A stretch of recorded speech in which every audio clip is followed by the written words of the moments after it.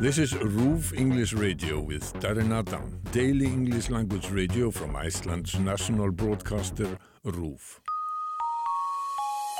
Hello, RÚV English Radio. I'm Darren Adam. Thanks very much for your company. Thursday means AUÐSKILIÐ, where we go through a recent news story in a simple form of Icelandic, which is written and read by my colleague Atli Sigthason, who's here once again. Hello. Hello.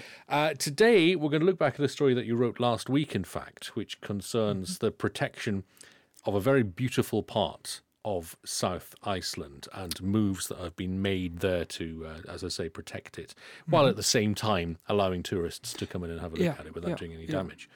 So we'll start with this story. We'll start just under this beautiful photograph of the area in question. We'll go through this from top to bottom in Icelandic, and then we'll go back through line by line and translate back into English and pick out some words. So Atli, take it away. Takk. Það búið að gera samning að vernda Fjaðrárgljúfur á Suðurlandi.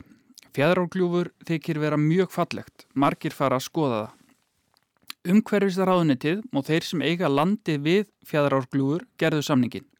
Hann á að vernda gljúfrið. Það þýðir að passa upp á það.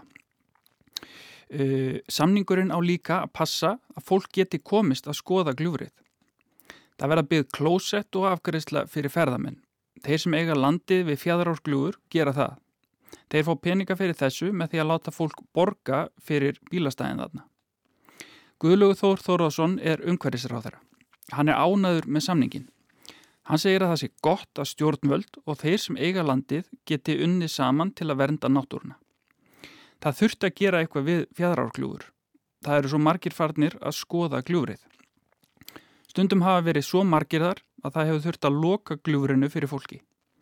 Seinna á þessu ári á að friðlýsa Fjaðrárgljúfur. Það þýðir að það verður bannað að breyta neinu þar nema með sérstöku leyfi. Fjaðrárgljúfur. Yeah, that's How's that? Is that okay? Yeah, well, Fjaðrárgljúfur. Okay. So where is this? It's in South Iceland. It's in South Iceland, yeah. It got a huge increase in traffic when Justin Bieber. Oh, it's that place. Yeah. Okay. Yeah. He filmed one of his videos, didn't he? There. Yeah. In his pants, in his underwear. Indeed. Which kind of blew up the internet in 2006 or 2007, or whenever it was. But it also, as you say, made the area very attractive for tourists. Yeah. Who hadn't seen it before. Okay, and there's now an agreement in place to protect it. Let's go through the story once again, line by line, and we will pick out some new words. Justin Bieber's not featured in this part. No, he is not. Okay. Já. Það búið að gera samning að vernda Fjaðrárgljúfur á Suðurlandi. An agreement has been reached to protect Fjaðrárgljúfur in the south of Iceland. Fjaðrárgljúfur þykir vera mjög fallegt. Fjaðrárgljúfur is very pretty or beautiful. Yeah, beautiful.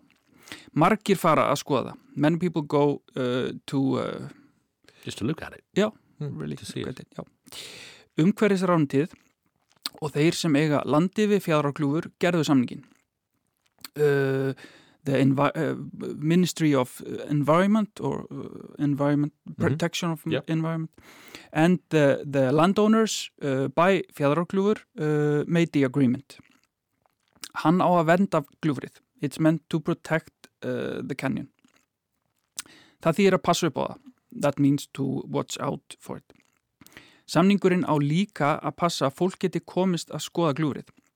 The agreement is also made to ensure that people can go to look at the canyon. Það verða byggð klósett og afgreiðsla fyrir ferðamenn. Lavatories and a service desk, I suppose. Já. Information point for tourists. Já. Toilets and service desk for tourists will be built. Þeir sem eiga landið við Fjaðrárgljúfur gera það.